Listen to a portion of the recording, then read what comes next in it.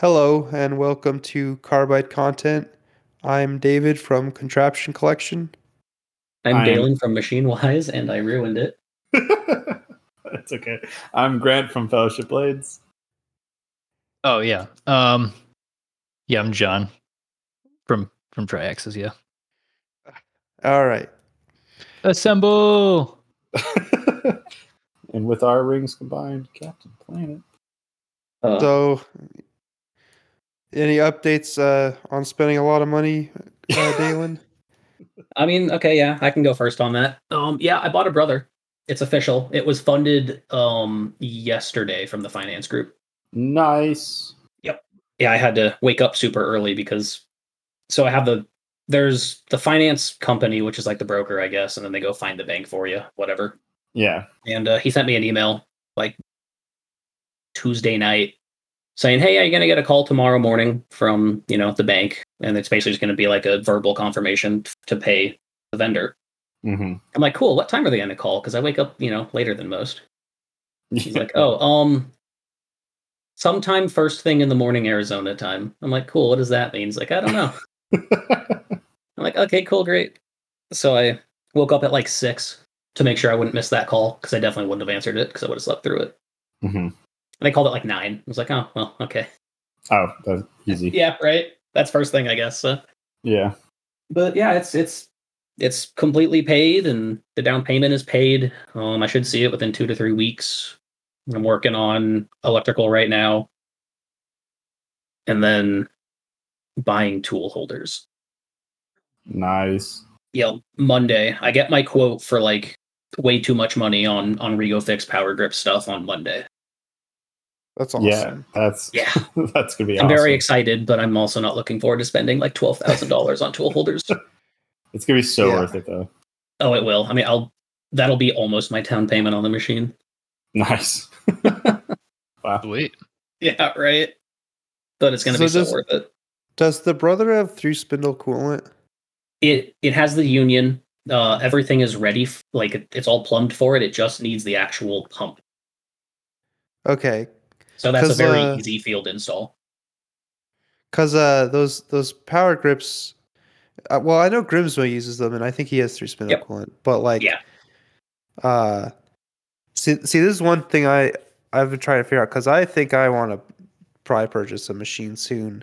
Yep. And like, it seems like going 10K, 12K, 15K RPM, and having the coolant come out of the collet, it can just completely like centrifugal force away and not even really get to the cutting tool. Yeah, so I'm just trying to figure out if it's worth it for. Do you do a lot of drilling? Nope. Then no. Yeah. Yep. If it's an option that the machine already has, like, if it had the pump for it, I would still run it on all my tools, but I would still run the ancillary flood as well. Yeah. The more coolant, the better. Yeah, exactly. So you don't think you'll install 3-spindle? Seeing as I don't even have a single drill in my shop, the chances are probably not. I like having the option for it though. It's the 3-spindle air that I'm truly excited for. Do you not even like drill the blades bushing holes? No. Oh, no. I literally do not have a drill in my shop. Yep. Now it might be worth it with the tool change speed on the brother, but then again, it has more tool holders, which, funny enough, that was one of the larger reasons I didn't have drills, is because the most tools I have on the machine is 16. Now I have 28, or I will eventually. Yeah, there is a case for having like a generic drill size, and then you can just plunge an end mill down. Yeah, maybe I'll put like one generic drill, maybe like a 201 or something. Primarily, because it's also a quarter 20 tap, like a flat bottom drill or something. Yeah. So I might maybe I'll entertain a drill. I'm also kind of stuck in my ways, so I don't know yet. It works. So I just got these way too expensive 124. They're solid carbide something for I can't remember who that makes them, but it's like a Mana tool or something. One of the relatively good tool makers. Okay. I use an 1/8 inch drill is the only drill I use in my stuff, but I use it basically for every hole gets pre-drilled, and then it also does the smaller size for my Zen pen press fit. Okay. And so, having an 1/8 inch drill do the smaller size is very, very nice. It's like once it's set, you forget it for the next hundreds of handles, and it's all good to go. Yeah, for handles, we did talk about handles more. With the blades, like those are only like an 1/8 inch thick, right? Yeah.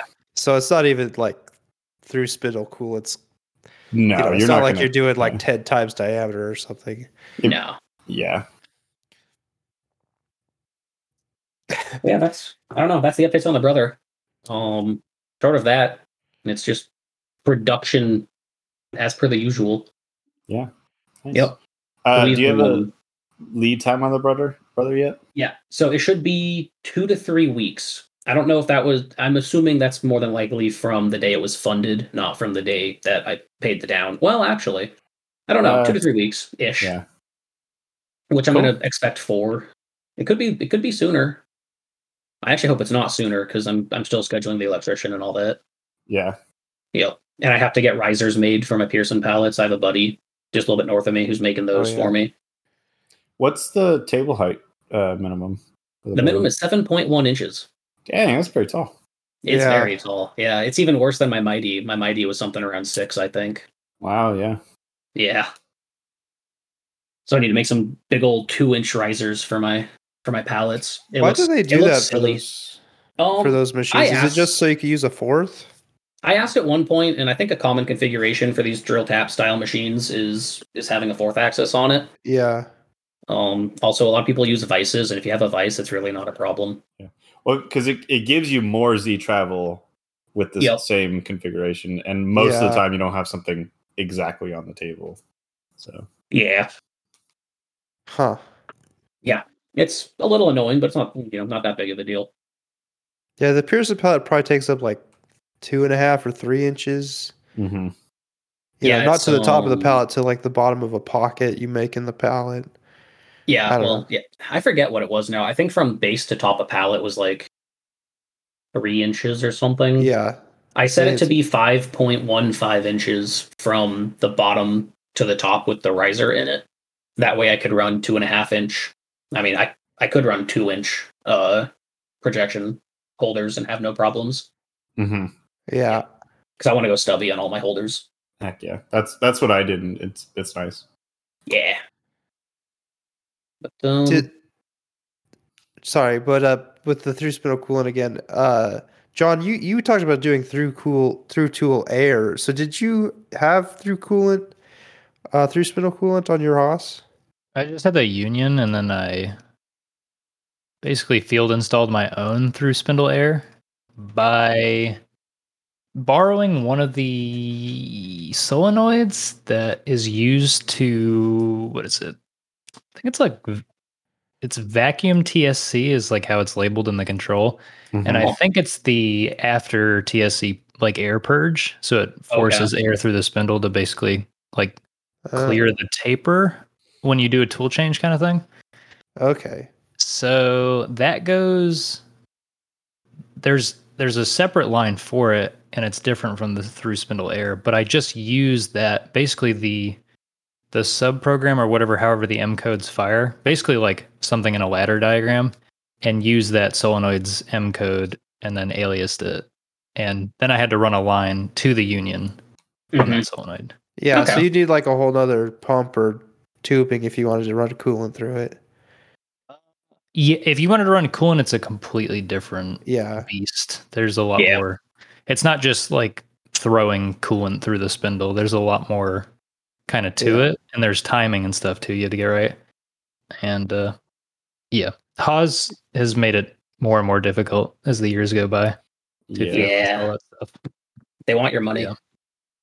Even on new machines, you can't do what I did because they changed out just the generic like I don't remember the M code for it is, but just regular air blast. That's like if you hit shift coolant, it'll like it'll send the signal for a solenoid that's not there if you never bought like the air blast. And all you had to do was buy the solenoid, like just match the one that's in the cabinet, and then just run a line up to the head. And like my machine already had the line there for like the auto air gun. So all I had to do was buy a solenoid and then buy like a lock line, and that was it. But new machines don't have that because, of course they don't. Yep. Yeah. Yep. Yeah. The one thing I am very excited about is the through spindle air that will be on the Brother. Yeah, that's definitely worth it. Oh yeah, absolutely. I wonder if I could run MQL through that. That's what I was going to bring up. Is Haas has the option of the minimum quantity lubrication or the through tool air, but the MQL is through like the air gun, and so I don't think you can run oiled air through the tool. No, partially because you won't have an atomizer, but I wonder how much difference it makes. I don't know how the cabinets are set up on the Brothers, but I would imagine like there's some spare solenoid M codes or something.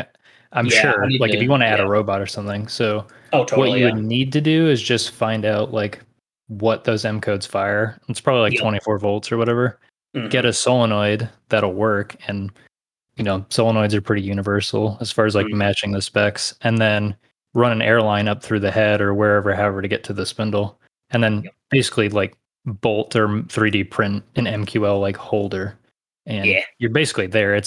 It's probably a day of work, like a solid day to really get it dialed in, but you can definitely do it along with dry air if you want them, two separate things. Yeah, I would love to do that. I need to. It's a whole control that I don't know. It's Brother's own control, so I have to. Whenever the apps guy comes in for the training, I need to talk with him about what how many spare M codes, how everything on the control works, but how their macro programming works and all that. Yeah, and it's all Bloom probing, so I need to learn all of the Bloom macros and subroutines. Yeah, you're getting a laser, right?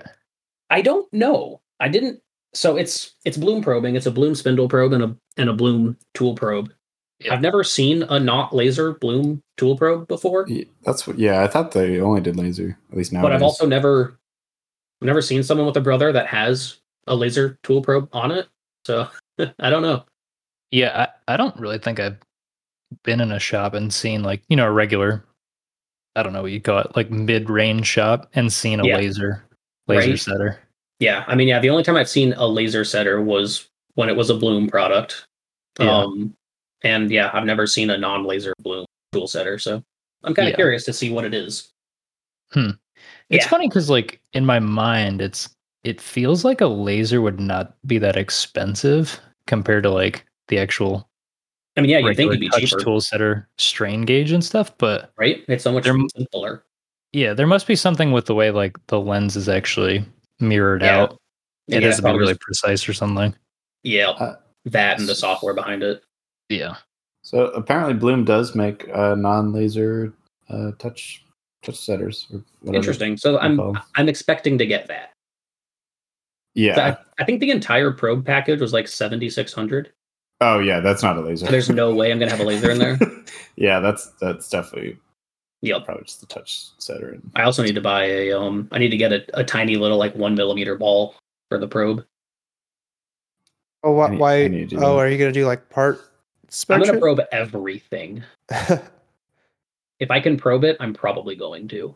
Yeah, I need to start doing that. I haven't gotten around to it. What kind of stuff do you want to do with that?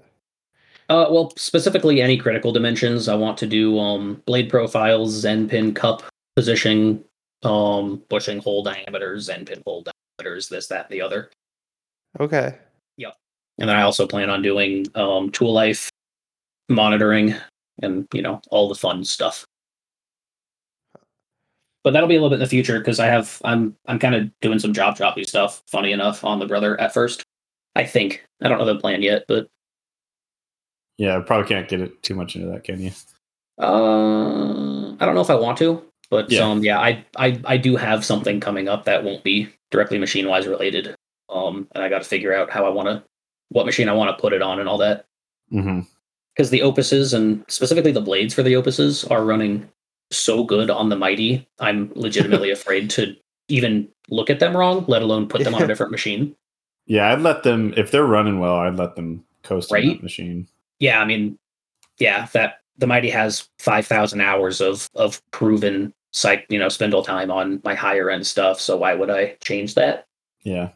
But then what do I run on the brother? I want to put the high end stuff on the brother, but make an even higher end.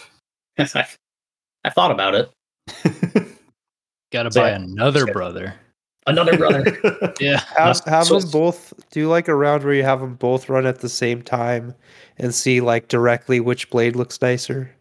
I mean, it'll look nicer off the brother. It's just how much time am I willing to put into it when they're already really good? Yeah. So yeah, I don't know about that yet, but yeah. Other than that, this week is going to be our largest drop to date, which is funny because the previous drop was our largest to date. That's awesome. We're doing 100. I'm dropping 110 knives on Saturday. Holy! Oh my god, wow, dude! Yeah, I was at the shop until 4:00 this morning, working on everything. So slifts are back up and running?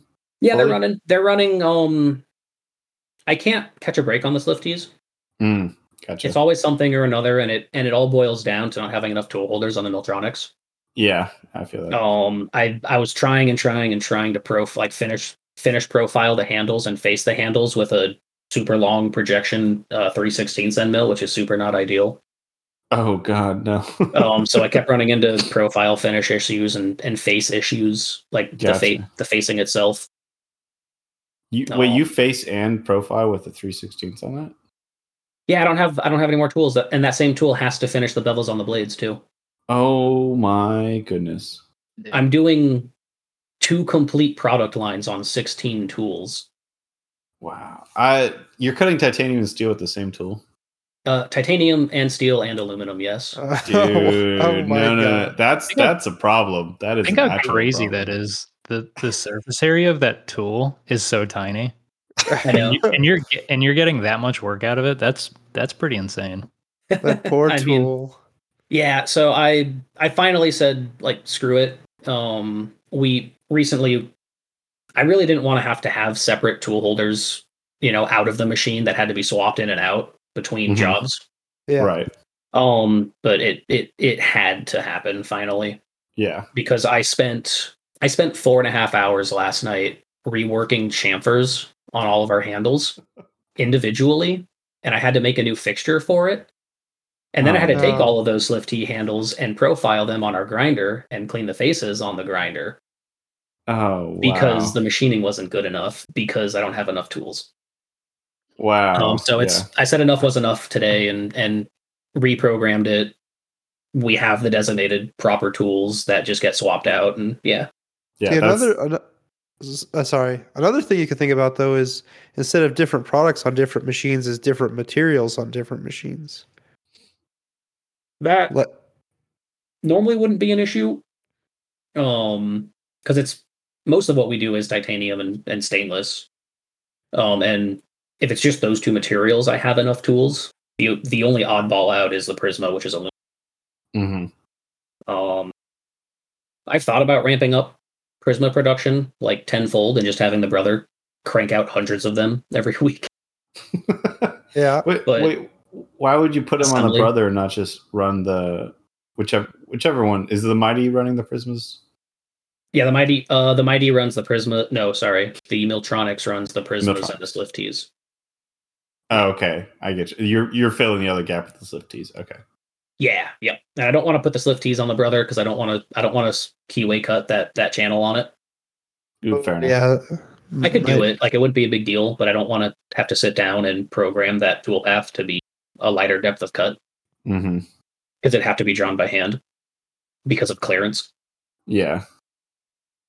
So yeah, I don't know yet. Lots of things to think about, but yeah, I mean, the brother would pump out Prisma handles like nothing. My assembly tech would strangle me if I put Prismas on the brother. Yeah, seriously. Because I would literally bury him in parts, like physically. Assembly techs. Yeah, and yeah, the last thing I want to do is increase our assembly load even more. That's fair. Yep. But yeah, how about with a titanium trainer, man? People have been begging me to do trainers on the Opuses and Serifs. Yeah. It just feels wrong to put a Prisma blade on them because that's not the right solution. But that's what everyone wants. But like, I don't want to sell like an Opus trainer even if the trainer blade was made a lot nicer, like it still has to be like a $550 trainer. That it just seems a little bit ridiculous to me. You could have like a bundle where you buy an Opus and then for an extra however much you want to price it, it comes with a trainer blade. But then I thought about that. It's or like bundle a Prisma and Opus together or something. Yeah. I don't know. I've thought of some things. I think Slift T trainers will be the happiest middle ground. That's probably the best entry for that. Yeah. Do you think there's a market for compatible? Oh, do you think there's a market for a steel trainer, a steel handle trainer? Kershaw will tell you otherwise, but I'm going to say no. There is a market, but you shouldn't. Nobody should. If it's below 4.7 ounces and doesn't look like a skeleton, maybe. I still think no, because just by saying it's steel, you're going to get such backlash. And unless you're Kershaw or a company that can just shove knives down everyone's throat and nobody cares, then it's just not going to sell. Okay, what about an aluminum nickel bronze trainer? Yes, because I want to do. Well, I was going to do an aluminum bronze. Aluminum bronze part of my other aluminum product. Yeah, aluminum bronze is sick. I love it. How's the weight on that versus aluminum? It's heavy. It's heavier than titanium. Yeah, that's what I figured. Maybe heavier than steel. Yeah, it's yeah. I definitely wouldn't do a full aluminum bronze. I was using it as a spacer with lots of holes in the middle of it. But it's just such a gorgeous material that I want to really use more. Yep. But because I had the same idea. I was going to do a sandwich stainless steel, but hollowing out the underside so it doesn't look like a skeleton, but it'd be shaped like a bell. I just think that no matter how you slice it, if it says steel, people are going to hate it. You could say the same thing about all the aluminum trainers back in the day when Lucas first pioneered it. That's true. Yeah. It would have to prove itself. Yeah. It would probably be a slow boat trying to prove it, but I think it could prove itself if it was actually designed and done right. I think it's something that if you have a flagship product, it's not a bad idea to try to make it prove itself. But if you're coming out the gate with it, it's going to be a hard time because you're not going to survive off of it until it starts working. What's the classic Benchmade that's like steel that it's like just a bunch of holes in it? 42? 43? 42? No, the 42s were cast titanium, I thought. I don't 6X? I don't know the Benchmade series very well. I think it's pre-42. I know that. They do have the old school Benchmades before they were called Benchmade, just Bally Song. I think some of those were stainless. And I'm probably going to get canceled because I don't know my Benchmade history or something. But I mean, you and me both then, because I don't know much about anything when it comes to the history of Benchmade. Yeah, the original Bally Song Benchmades that were westernized were stainless. Yeah, whatever. Just it still might be the most famous butterfly knife. I feel like it's iconic. Yeah, it's definitely is a steel butterfly knife. Just people who are actually enthusiasts probably don't like it as much. Yeah, it doesn't flip well. But then again, talking to people in the industry, the Lucha sells. So as much as I hate it, it sells like hotcakes. Yeah, I'm sure. Sure, if you're in the right state, it's in Walmart or something. Oh, probably. Yeah. Well, it's in every actual knife store. It's Kershaw. They push it, and then of course Flytanium doing their stuff and the mods for it. Like they sell a ton of those things. I don't know why I brought up steel stuff. I'm just desperate for more trainers, I guess. What have you been up to, Grant or John? Grant, you can go ahead. I haven't heard from Grant in a while, actually. Yeah, right. I've been stressed out of my mind. Oh, really? So I don't even remember. moved into an apartment. That's probably the biggest thing.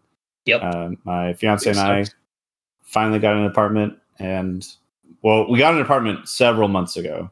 Like in I think November we signed the lease. But it was like people were moving out, and so last week was the like we could finally move in. So most of the week prior was me stressing about moving, as well as dealing with banks and taxes and getting loans secured and everything. I want to talk to Deylan. We might do this after the podcast because it's going to get real technical. But my loan process was it was quick, but there was so much stuff. Part of like I had to drive around signing documents at the bank and stuff like that. Oh gosh. I mean, it was local. Yeah. Yeah, I mean it's also like it's directly to the bank, and I'm also more or less securing a relationship, not just like funding a single machine. So it's a little bit different. But yeah, so moving an apartment, I bought a Syils X7. Went to Houston, got to play with one. Seemed great. Yeah, we'll see. I mean, as far as I can tell, it is the hype is real, I guess. Yep. It's definitely not a hobby machine. I would put it, from what I can tell, on the same line as like a mini mill. I honestly prefer it over a mini mill just because the casting with the epoxy granite and the type of tool changer, and they're doing a lot of cool stuff that Haas doesn't even do. Yep. So, did you get an umbrella style, or did you get the double arm? No, it's the double arm. That thing is wicked fast. Yeah, I'm super stoked for it. I really wanted the drills, the robo drill style that the X5 has, but I think the X5 is a little bit underpowered for what I want to put on it. Probably because I think the X5 is like, with the Syntec controller, it's 3.5 horse, where the X7 is like 7 horse. So for a little bit of a price jump, you get kind of double the machine almost. And still in a pretty small footprint, which is what I wanted.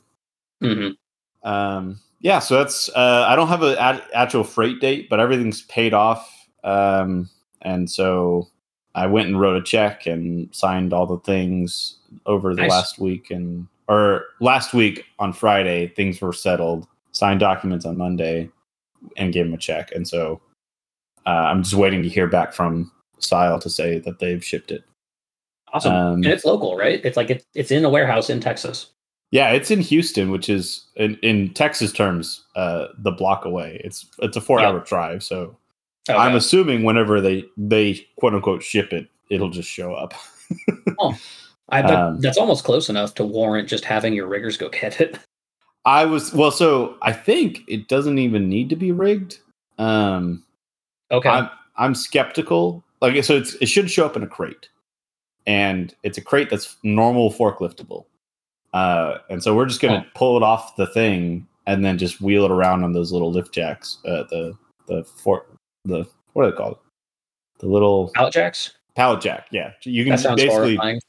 It's a little bit horrifying, but also everyone that I've talked to that bought a Syils has done it, and they say it's fine. Okay. So scares me. Yeah, well, basically, if it comes in and I'm like, oh, I don't feel like this, I'm just gonna get my riggers to come set it up. But we'll ride it out. Cool. Did you see the back CDM video? Yeah, I watched that one. I don't think I have. So back CDM is this YouTuber who makes EDM machines, which is cool. Okay. And he got a Syils, and he posted 2 videos because he just got it. One is he definitely had a hard time getting it out of the truck, but he's like in Europe, so it was like a very tight situation. I don't think it completely applies. But then his second video, speaking of tool changers, he almost had a crash with his machine because the post processor was set up for the arm style tool changer, I think, and his is the umbrella, and so it tried to do the like preload tools thing, but that doesn't change the height offset. So it would have so it switched to a tool after it already switched to a tool without changing the height, the height offset. He caught it in time, but like I guess it wouldn't be a problem for you since you got the arm, but I would definitely like check out the post processor stuff. Yeah. Make sure So it's for like for that, the right tool changer and stuff. all that is there's a little tick box when you go to post. You can say preload tool or not. That's a common thing that can happen across a variety of machine tool brands. Oh yeah. I'm sure it's Yep. not a seal thing. Yeah, because Nothing that there's nothing that's like in these videos that made me think the seal is a bad machine. yeah. Yeah, I'm definitely gonna do some post deep diving just to, because it's a new post and it's already an unknown machine and everything, and so I'm Right. do my due diligence. That was something with the Haas that I was really impressed with, because all the Fanuc machines I've ever run, they'll accept that code and just run with it, but Haas completely ignores it. It's like, oh no, you're silly, and just completely bypasses it, which is pretty cool. Yeah, there was no post that existed for my Mighty Viper, so I had to modify a Fanuc one. Nice. Man. That sucked. Yeah, that's rough. Because the Mighty requires some very weird, specific things with the code that I can't even remember anymore. Mm-hmm. If it's not home before you run a program, it'll crash itself. Oh, yeah. Okay. Like if it's not actively on the limit switches when you go to run a program, it'll go wherever it wants, and I can't figure out what it's basing all the movements off of and other weird things. If you can't preload a tool, right? All kinds of weird things. That's interesting. Yeah. Right. Yeah. I hope I don't crash this out. I've crashed, I think, every single machine I've ever run. Like Elite Baby crashes. But the Haas I crashed within 5 seconds. I turned it on. Oh. I turned it on, and I was gonna just do a quick drill cycle, and I just fat fingered something, and it was just this. I hadn't run a machine in like a year because I was in school, and then I just sat at the controller, and I was just doing G code by hand, which I normally didn't do because I was just running everything through Fusion, and then just plunged the spindle right into a piece of aluminum. Welcome to your new home, Haas. Yeah. So here's to not doing that with the Syils, because I suspect the Syils may not take it as well as the Haas did. Or it could take it better. You never know. Who knows? It very well could. I'm just it's a little bit less powerful, maybe. Yeah, that's true. So yeah, maybe the motor will just stop instead of breaking something, which would be nice. Just don't crash it. Yeah. Being a G code, that reminds me of something. I haven't like written manual G code or anything in so long, so I've been messing with this slitting saw stuff. Mm-hmm.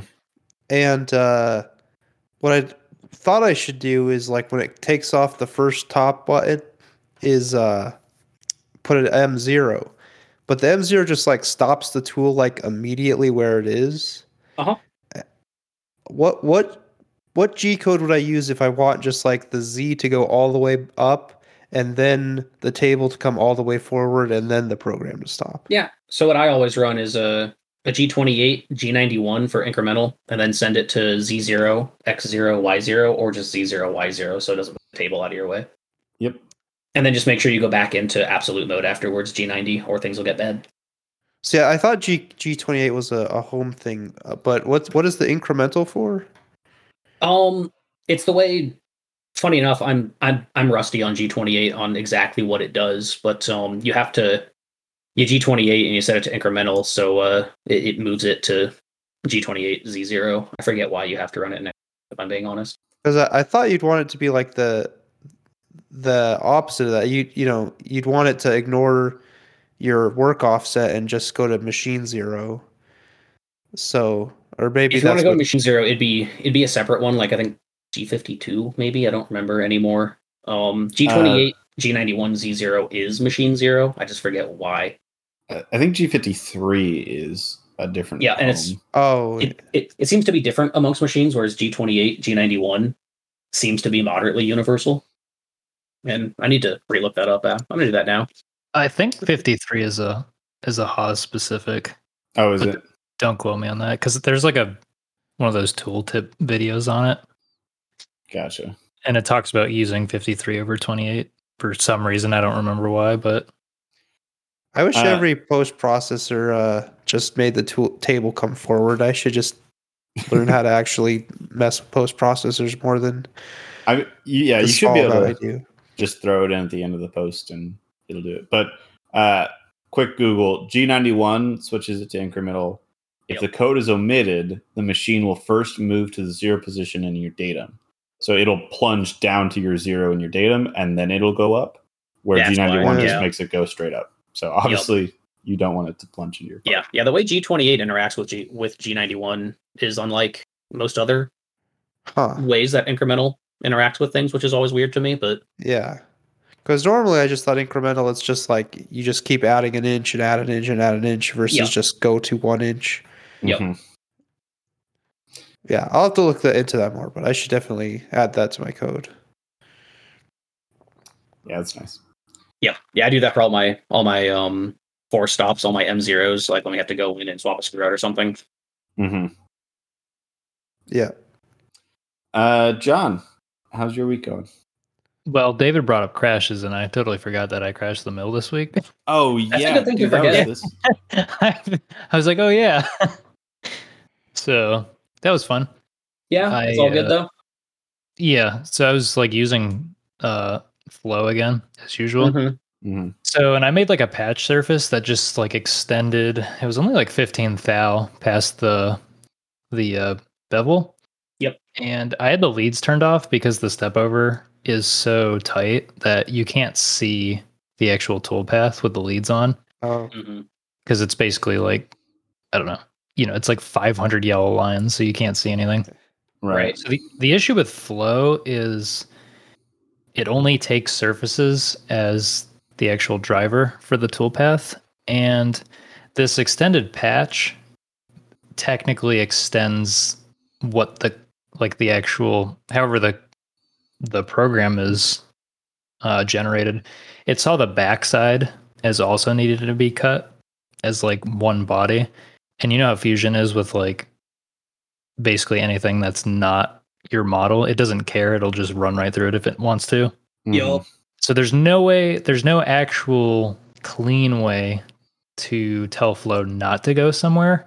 And I've also run into like 3D contour, and trying to get a toolpath that's basically 90 degrees to the surface is also can be a huge pain. And then Fusion's like, oh, I got to cut the backside of it, but it's like the backside is the fixture kind of thing. And there isn't like a good way to tell Fusion like, hey, I only want you to see from this side. There is, but it's not like a clean checkbox type thing. Yeah. And then avoid surfaces and all that stuff is like you kind of have to play around with it. So yeah, it's all that backside thing. The lead was off, and that was the only thing that was showing that it was going over there. And then I just ran it and went inside, and then I came back out, and I was like, and what's funny is I walked back in the garage, and the tool was still there in the spindle, and it, the machine was just sitting there idle, and I was like, okay, cool. And I like walked up to it, looking around. I'm like, what the heck is this? It's like a giant mark. I was like, oh no. So did it not even alarm out? No, it didn't.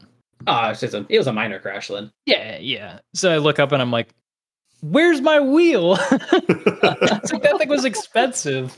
And I was like, well, hopefully it wasn't too bad of a crash. And then I was just posting those stories was like immediately after finding it. But like compared to the last time that I crashed the mill, I was like, okay, well, whatever, I guess I'll just put it back together and then hope it's fine. And yeah, luckily it wasn't as bad as last time. The Lang subplate actually stayed concentric to the 4th axis, which was pretty surprising. Okay. It only pushed the rotary out of like parallel with Y. So I put that back. Blue Loctite is coolant proof, I found out, because I've been Loctiting the rotary bolts because they would actually vibrate loose. Oh jeez. Oh my gosh. And they're half 13s, but it like the surface contact on a half 13 nut is not a lot compared to the leverage you got all the way up at the all the way up at the tombstone kind of thing. So it's kind of like a blessing in disguise that the way the rotary mounts is garbage. Yeah, you know what I mean? So like in reality, you would want something like that just to slide out of the way than to take out the tool. Because honestly, if nothing moved, what's the most likely thing to happen? The pull stud snapping and dragging my tool through the spindle kind of thing, and then Yep. gouging the at paper. all of the RPM that you were probably running it at. Yeah, I mean it was 12K, and that's a Yep. rapid move. That's a rapid move through the tombstone is what it was trying. Wow, Yeah. wow, okay. Wow. Surprised it didn't warm out. Yeah, plus the long stick out of the tool was also a blessing because it just Yeah, would bend basically. yep, flexy. Yep. So I just like as a precaution, I just changed the pull stud, like threw it out, and like you never know kind of thing. Uh-huh. And then that was it. The tool's fine as far as run out goes, the actual tool itself. And Wow. then the CBN wheel, I thought it exploded, and then I found it like in the corner of the machine, very scarred up, and I was like, I'm very surprised because CBN's supposedly really brittle. Mhm. I was very surprised to see it in one piece, and yeah. Were you able to use it again, like dress it and use it again, or no? Yep, that's what I've been using. Wow. So yeah, and then I was like, basically it grinding on the mill does work, and I'm not doing anything that's not possible on a 3-axis, which I found out it's nothing simultaneous. It's actually just sticking the blades 90 degrees up in the air, nice. which is kind of surprising because it's not it's not a chisel kind of thing, but you can basically get the thing to step over short enough that, again, talking about cusp heights, that makes them flat, and then something to do with just making, like, I guess you have enough stock to leave that actually cuts that remaining stock in like a full pass kind of thing. It's kind of hard to describe, but I don't know. The sides tumble in 45 minutes now. Like, that's awesome. Totally. And I'm like, nice. Because it used to take like 8 hours. Right. Do you have that new wheel coming still? Yeah, I do. And I've also been looking at, so I was curious about the guys I was talking to about getting a wheel made. And they're like, yeah, we make the wheels in house, whatever. And then like, we dress them to the shape. And I guess, I don't know who made the standard for grinding wheels, but they have shape standards. So if you say like a 1A1, I think that's like flat with the sides is the whatever it is, diamond CBN. The sides are what you use to cut, so that's like a 1A1, I think. So universally, it seems like if you can find a supplier that actually makes these things, you can get the same exact thing for much cheaper. Because they want, for like a 2-inch diameter wheel or a 1 3/4 is like $260 for a wheel, which, I mean, it's pretty reasonable based on the kind of tool life you can get with one of these things is pretty crazy. Yep. But I was like, I wonder if somebody, AliExpress, will make me a wheel. Oh. So I found somebody who makes, oddly enough, the exact same looking wheel. I'm not going to point fingers or anything, but I was also told there's a 4 to 5 week lead time on these things. And it makes me wonder, like, what makes it a 4 to 5 week lead time? I don't think like the CBN wheel market is, on fire right now and demand is through the roof. So I was like, okay. So these are $30 a piece. Oh, geez. Oh, wow. So yeah. So we'll see. I ordered one. We'll see. I mean, it's going to take 4 weeks to get here. And I ordered another spare, like backup one for the one I kind of trashed because I was expecting it to explode by now, but it hasn't. I wonder if CBN would go through glass if it broke apart at 12K. Well, is it actually glass, or do you have like It's the doors on the front of the mill. They're not. They're not glass. Polycarbonate. They're like polycarbonate or something, right? Well, no, they are glass, but there is polycarbonate in them. They're like what do you call it? They're layered, so it's like glass, poly, then glass. I think. Okay. I thought it was poly throughout, but I may be wrong. They're definitely glass on the front, and they're poly on the side. Okay. And I don't know if they're layered for sure, but they definitely crack like glass. Like I have chips out of mine from stuff hitting them. Oh, okay. Yeah, I guess I haven't chipped mine. Yep. I don't think you're gonna shove that wheel through your window. Yeah, well, it's so at this point the diameter is so small because I've had to dress it so small that even if it broke apart, I honestly don't think it'd have very much energy after 3 feet. It would just fizzle into dust. Yeah, and then as far as like coolant goes, so CBN is hard and ball screws are made out of steel. So if you ground enough, yes, you would be damaging everything on the mill, but at this quantity of grinding, I don't think it's a problem right now. And then as far as like filtering goes, I'm using like a 1 micron filter, which I thought would cause the coolant pressure to be really low, but it doesn't change it at all. So Wow. I was like, I don't understand anything about filtering, apparently. Yeah, So right. I was like, okay, cool. I guess maybe actually, I have no idea why it still works at the same flow rate and pressure. Well, that's your pump. I guess that you don't have a lot of losses in the filter. It's pushing it through the filter harder, but the Yeah, pressure is still the same. it's also like a really big. I don't know what the trade size is. It's a huge bag filter, so that also helps because obviously, Yes, yeah. But I mean, I get great. I've had this one bag on here, and like there's pressure gauges on it for like 4 months now without having to change it with no pressure drop or like Dang. 1 psi pressure drop. Wow. That's awesome. So yeah, either the tank is just absorbing everything and nothing is happening at the filter. A huge possibility because the waterfall from the machine to the pump is a very far distance. Yeah, So- and the way Haas does their tanks is one of the things that I really like about Haas is how they have that wall that Yeah. divides the waterfall section. Because my tank was almost halfway full with tie chips, but I had nothing at the pump. Yeah. Which is The only awesome. problem I found with that, which, if you had to choose is better, is separating oil near the pump is like you have to have a separate pickup for it. Right. Because oil will just sit there at the pump, like right up at that surface or whatever. How would the oil get to that part though? I don't like. I mean, it just floats on the coolant, and I'm guessing it's floating. I don't. So it's waterfalling. It's like being flowed through, like because it's the waterfall is violent, quote unquote, and then the oils eventually slowed down enough, but it was kind of underwater under that wall, I would guess, and then it just collects. And I guess so. the area by the pump is so tiny, like the top surface area compared to the rest of the like main tank. Right. That I guess it piles up pretty quick, but I don't know. Every once in a while, I'll just stick like a pig mat in there and then soak it up. It's really not that big of a deal as far as that goes. Mm-hmm. Yeah. What else? I don't know. Seems to be working.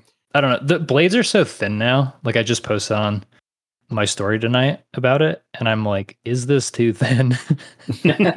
Yeah. They're like, if you hit them with your fingernail, they ring Oh my. Whoa. with the end tab on them. And I'm like, is this detrimental? Like, if you drop this on concrete, not on the blade, will it shatter? What have you actually like measured it? What is the thickness? I haven't measured it, but it's extremely narrow. That may Like- be too thin. It might be too thou. Oh my goodness. What the hell? Yeah, Yeah, that's on the edge. And then yeah. I'm like, when I go to sharpen this thing, it's gonna disappear immediately. Yeah. But- that's definitely too thin. Yeah, the biggest thing actually is the thinness is extended really far into the center, which is probably the bigger problem. I mean, Yeah. it stays like under 10 thou for like a quarter of an inch, I think. Doesn't this mess up your fixtures when you flip it over? So I struggled a really, really long time to get like the boss for the flip to actually support the blades, but no, it works perfectly fine with no chatter now, which is Nice. really cool. Nice. But it is a huge pain to get it to that point, I guess, and then to do it consistently. But So, and so is this a post heat treat that it's that thin? yep.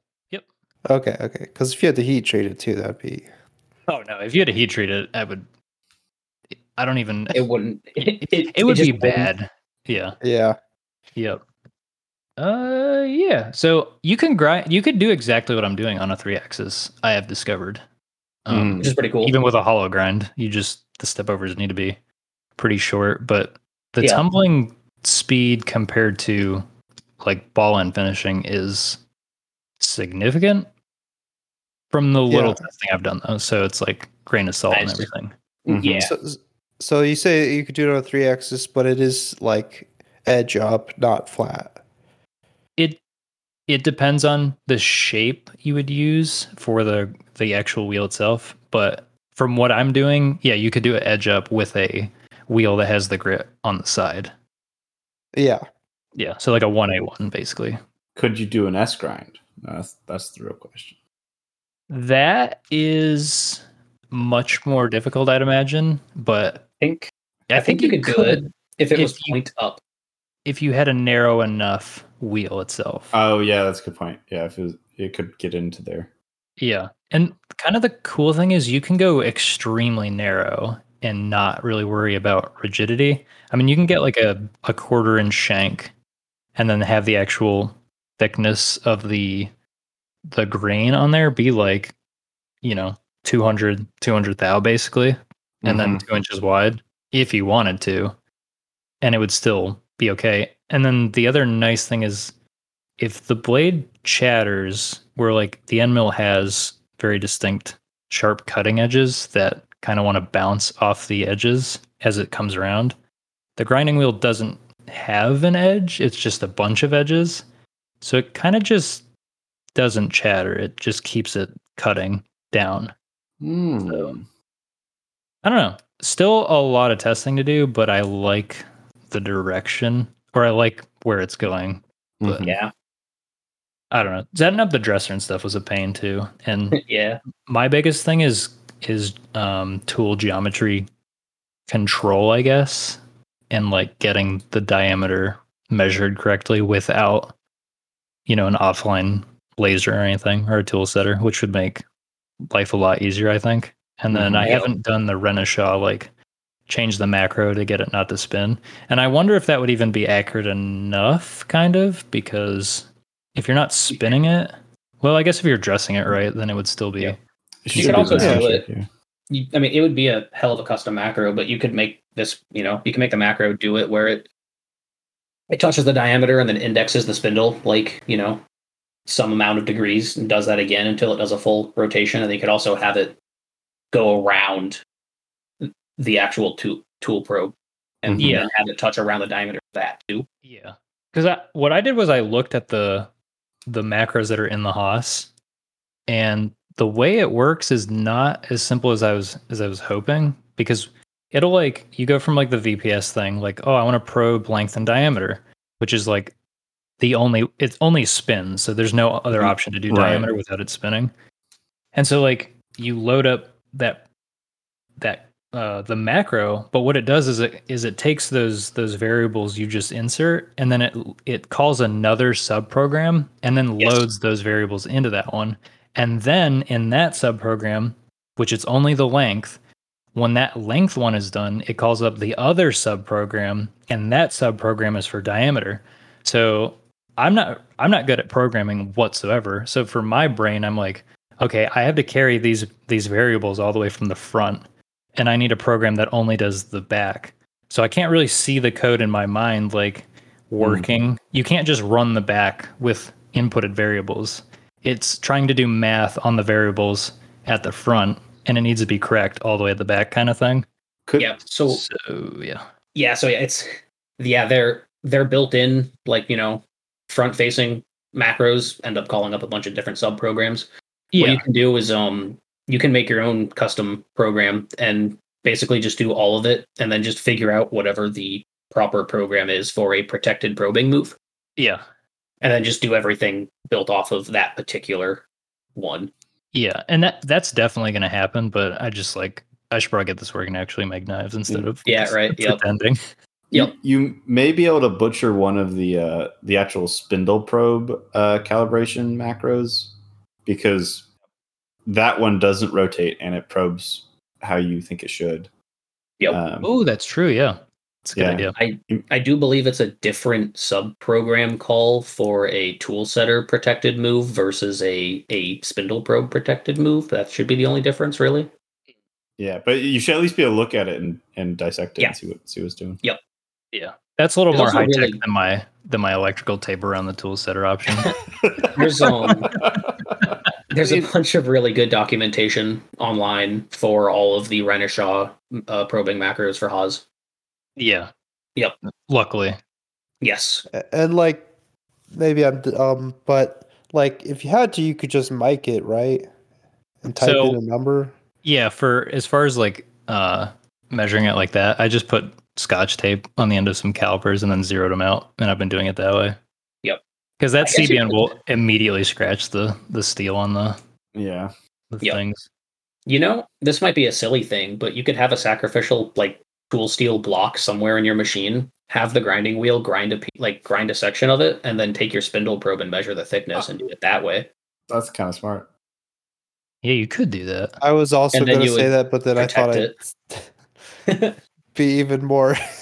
Like it's a really roundabout way of doing it, but then you don't have to worry about like scratching up your tool setter. I don't know. It might be a silly idea, but I don't kind of dig that. Yeah. Yeah, I mean, also more realistic measurement because then you're seeing like in the cut results. Yeah, it's basically it's a test cut. You're just seeing what it's going to do. That is true. Actually, the hardest thing that I've been dealing with is taper or whatever I have occurring that I can't seem to understand what's going on. Is basically like a taper type issue. But yeah, that's a good way to do that. You could just set up a sacrificial block on the tombstone the same way you have the dresser against and you swap it out every so often. Force. Yeah. You could even measure like the low or the high part of the grinding wheel, whichever one's relevant, and get your tapered spot as opposed to just the largest spot. Right. Yeah. I love probes. Probes are fun. Definitely the grinder thing works though for sure. So that's awesome. So yeah. That's sweet.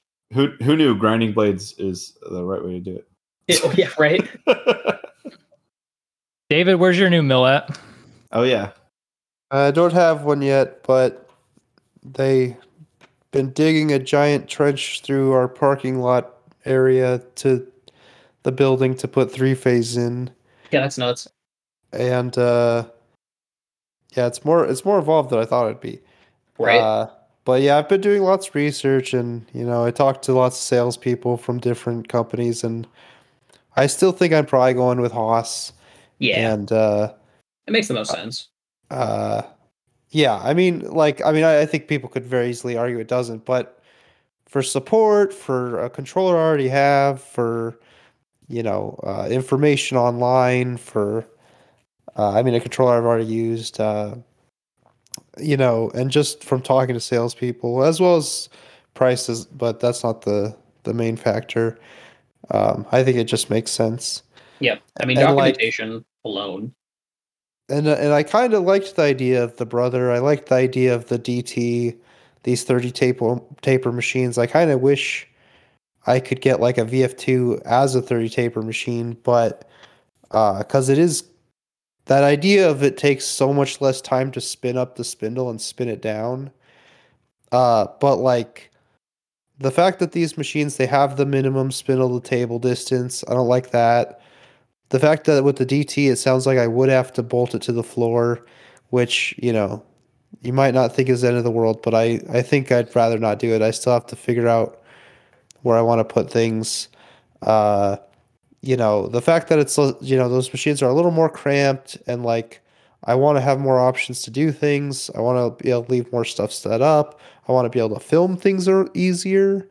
I'm worried about I don't know if I could really easily film things. I mean, I could set up a GoPro in the machine, but the way I do things now, I like, and I think it'd be a lot harder with some of these machines.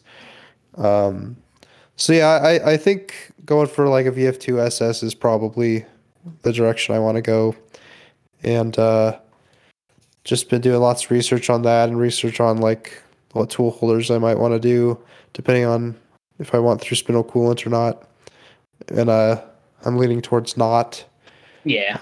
I also like made a rough model of every single thing in my shop in Fusion 360, so Yep. that Not a bad idea. it'd be nice to like 3D print it and stuff, but I don't think I'm gonna do that, at least not yet.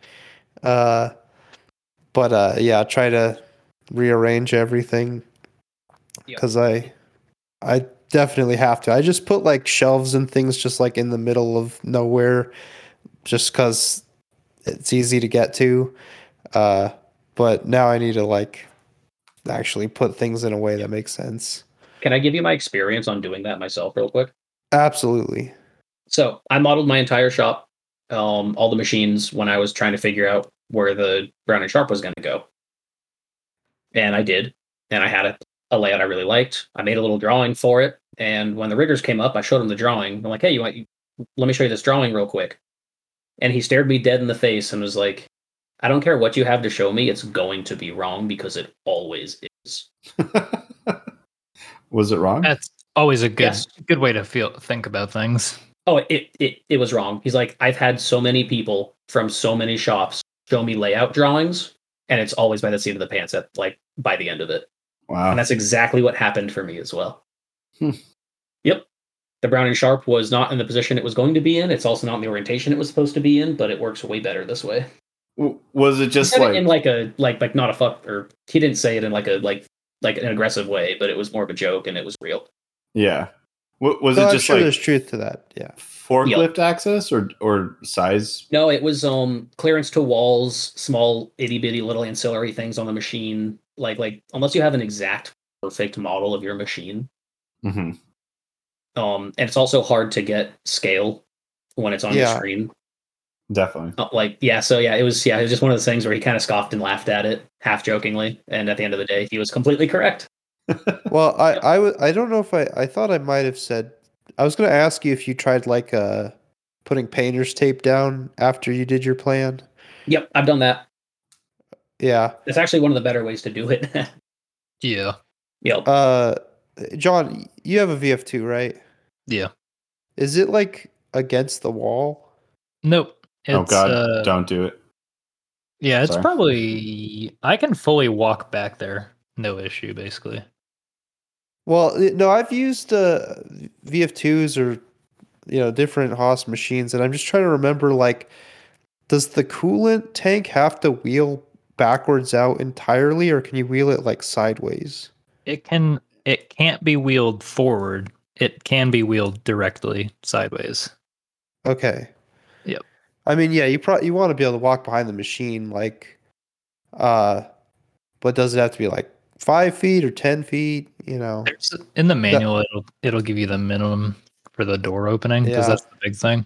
But Yep. honestly, like if you have the extra foot over the recommended, like it's nice to be able to walk back there for Yeah. a bunch. Absolutely. I wouldn't put it directly against the wall. It's just, Yeah. again, like if you have to wheel the entire coolant tank backwards, that's like a lot bigger than if you can wheel it sideways. Yeah. Yeah. However you do it, make sure you're able to basically wheel the coolant tank out of your shop. That's what I would recommend. Yeah. Because if you need to like clear chips or drain everything, having accessibility there is really, really nice. Yep. When I laid out my Mighty in my first shop, because of space issues, the coolant tank was not removable. Oh gosh. And so draining it was an absolute nightmare before moving it to the new shop. Yeah, that's rough. Yep. I don't care about wall clearances. As long as I can squeeze through and get to whatever needs to like be gotten to, I'm happy, but the coolant tank has to be able to be removed.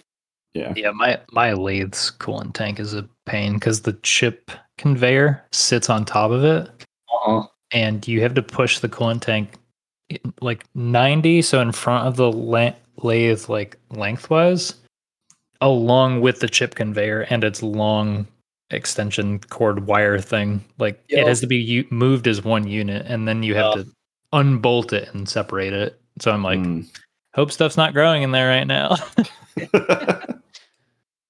Yep. Good times. Yep. Sorry, go ahead. You're aiming for a VF2SS? Is that the... I think so. Yep. I think that'll be a really good fit for you. Yeah, I think so too. Yeah, I've definitely thought a lot about it. I mean, I've thought about it for like years, and it's Yep. just like, I don't know. I mean, you can get like so obsessed or at least I can. I've said this before. Like, I can get so into like researching things and wanting to like really figure out like what the best thing is and like feel like you can never make a mistake. Um, and I think like I said this probably a while ago. Like no matter what machine I get, I'm going to be happy with some things and unhappy with some other things. Yep. And I think like for a first step, like this is the way to go. And like, um, I don't think I talked about that. I sent you guys all some scissors, Yes. and we won't go into too much, but like I just want to, figure out where my control needs to be, and like how to improve them, and where I want them to be to sell the next ones, and your guys' opinion was kind of you got to get another machine. It was unanimous. Yeah. And like I think that the scissors I sent you aren't the best. I think I really can hit whatever tolerance I want on the Tormach to a degree. Like I can make things whatever size they want. It's just uh I wish interpolated holes were more round, Yeah. And it's still like, less than a thou, I'd say. But yeah, I think the issue is repeatability, and the speed is becoming a little bit more of an issue. Um, and I don't know. I think I'm really curious to see how things change. Yep. With I think. using a real machine again. Yep. I mean, I would bet a lot that the first set you make off of your VF2 will make you jump up and down in joy.